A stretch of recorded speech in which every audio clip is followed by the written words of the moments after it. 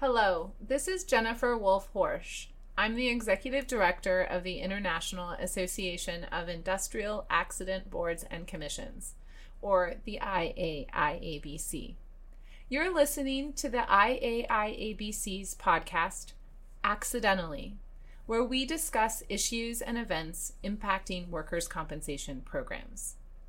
During Accidentally, I hope to ask thought-provoking questions, to raise awareness about important issues, and to offer insights on workers' compensation.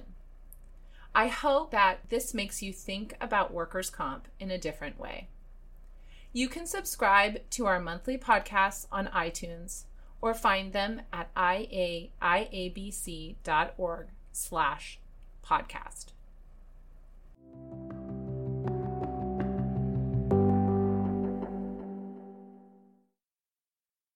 Last year, my son had surgery. It was major surgery to remove a portion of his kidney that had never functioned. He was 6. It was traumatic. Probably more for me than him. After the almost 7-hour procedure, they prescribed morphine. And I was scared and conflicted.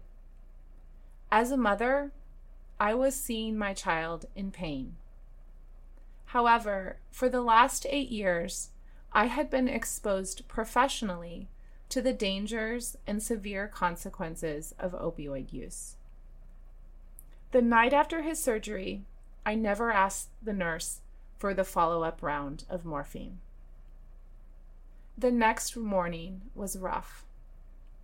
My son woke up in tremendous pain. He was in distress. My son's face was definitely the grimace that you see on the number 10 on the pain scale. The surgeon came in that morning and was very upset that his pain wasn't being treated.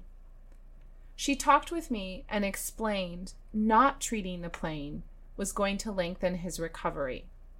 And if the pain continued, he couldn't restart daily activities, starting with sitting up, going to the bathroom, and eventually walking. The next day, they kept up with his morphine, and by the evening, he was getting back to the goofy 6-year-old I knew. By the 3rd day after surgery, he was up and bouncing balls in the playroom. Despite his quick recovery, they sent me home with oxycodone. Having oxy in the house made me nervous. And after 3 days, I took it to the local police station for proper disposal. When I reflect back on that time, I'm disappointed in how little I discussed pain management with the surgeon. I knew all the specifics of the robotic-assisted surgery, but we didn't talk much about what would happen afterwards. I should have asked more questions, especially since opioids and pain were so frequently a topic at work. I learned a lot during that time. My son is one resilient little boy. Motherhood is sometimes about putting on a brave face. And the coffee shop is not nearly close enough to the children's wing. But I also learned that despite an academic understanding of opioids, I wasn't comfortable or prepared to have a conversation about the use of opioids in my son's recovery. It's a lesson that stays with me today. It's also a lesson that I think illustrates the complex relationship Americans have with pain and opioids. And this relationship isn't anything new. The increased use of opioids in the treatment of pain beyond acute and end-of-life respite began in the 1990s and reached crisis levels in the 2000s. The Center for Disease Control reported in 2016, male life expectancy in the United States dropped for the 2nd year in a row. and that trend was attributed to overdose deaths. Many of those overdoses from opioids and illicit drugs like heroin. In fact, overdose is now the leading cause of death for Americans under the age of 50. And to make us feel even worse, this is a uniquely American problem.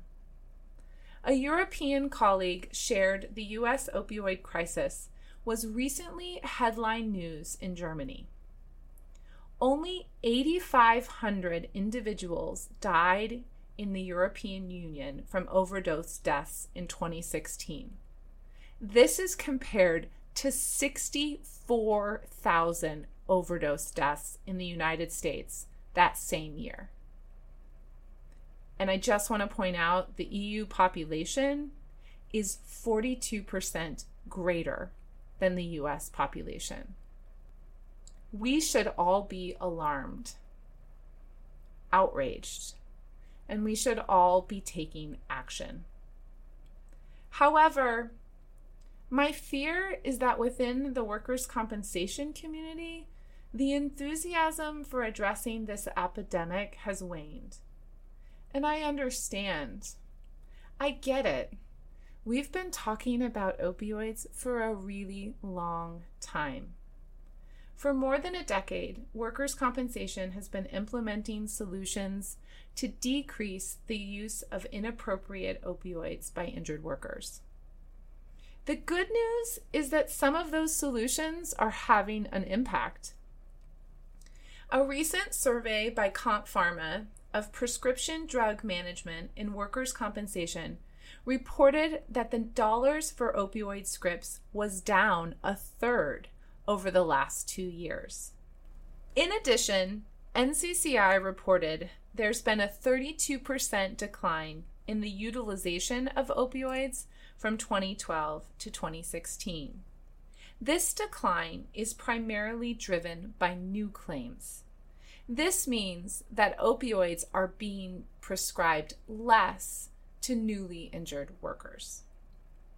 It seems likely that the implementation of treatment guidelines and formularies within workers' compensation, along with other statewide initiatives like mandatory prescription drug monitoring programs, have been effective in reducing the number of new injured workers that are being prescribed opioids, especially the use of opioids in the treatment of chronic pain.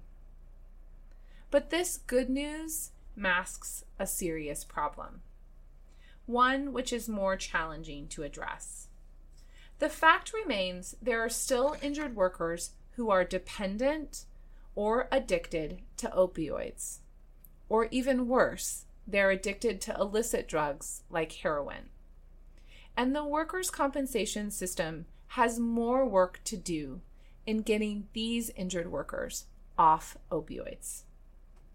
There is still a percentage of workers' compensation patients that have moderate to heavy opioid use, and these individuals are at risk. Beyond likely being dependent on opioids, these individuals may have other medical complications that result from heavy opioid usage. These individuals may not be able to return to pre-injury employment. These individuals may have professional and personal relationships that have suffered, and these individuals are certainly at risk of overdose. There is a very delicate balance to be considered when implementing policies that decrease opioid use. Weaning a patient who has been on opioids for a period of time is challenging. You are breaking a physical and chemical dependency. But you also must address the underlying psychosocial issues, mental, social, economic factors that are going to be key to long-term recovery. This isn't easy. This isn't cheap. However, this is essential. Workers' compensation needs to be re-energized to address these claims and to identify both policy and practice that supports long-term solutions for injured workers who are on long-term opioid use. Without a focus on these claims, workers will remain on opioids, putting themselves and their families at long-term economic risk, or even worse, death. The hard work has really just begun. So what does this work look like? The first step is really understanding the extent of the problem.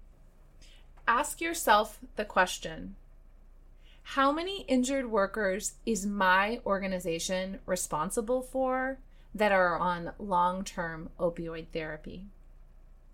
If you don't have the data, find it. Measuring the problem will compel action. It will inform the magnitude of your response, and it will be an important starting point for measuring the effectiveness of solutions. The second step is accepting opioid dependence and addiction and recovery is not merely a physical or purely medical problem. Recognizing the bio, but also accepting the psychosocial components is key to successful treatment. This means accepting the patient as they are and not being afraid of non-medical tools that may be beneficial. One area that is still controversial in workers' compensation is the use of cognitive behavioral therapy, often referred to as CBT. There is still a fear that engaging mental health professionals will open the door to psychological issues and psychological claims. However, there are ways to implement mental health services that address opioid dependency and addiction without committing to long-term psychological treatment. A possible third step is to identify ways that improve access to medication-assisted treatment. These are often referred to as MAT programs. MAT programs use FDA-approved drugs, methadone, naltrexone, and buprenorphine, to manage withdrawal symptoms and psychological cravings from opioid weaning. Improving access to these programs may involve identifying high-quality centers with openings, redesigning the authorization process, and accepting the short-term treatment cost may be more expensive than the opioid scripts, but will result in better outcomes for the patient. The fourth step is having a long-term recovery strategy in place. The recidivism rate for those struggling with addiction can be high, and it's important to consider the long-term support options for injured workers who go through a treatment program. Having supports for the mental and social factors, counseling, employment, social workers, community engagement, are all important for sustained recovery. These steps are by no means comprehensive, and each stakeholder is likely to have different abilities and tools to address the issue of long-term chronic opioid use. However, everyone in the industry has a role to play in addressing these cases. Just because workers' compensation has reduced opioid use in some cases does not mean all is well. The industry needs to refocus its efforts to identify and promote recovery for those injured workers who are opioid dependent or addicted. It is our responsibility. This is where the really hard work begins. I'm confident the industry is up for the task, but it will take grit, determination, creativity, and yes, money. But the alternative, wrecked lives, is far too great. I want to thank you for listening to Accidentally, the IAIABC's monthly podcast series. You can subscribe to our podcast on iTunes or listen at iaiabc.org/podcast. I like to hear from you. You can reach out via social media or email me at jwolf@iaiabc.org. Cheers, Jennifer.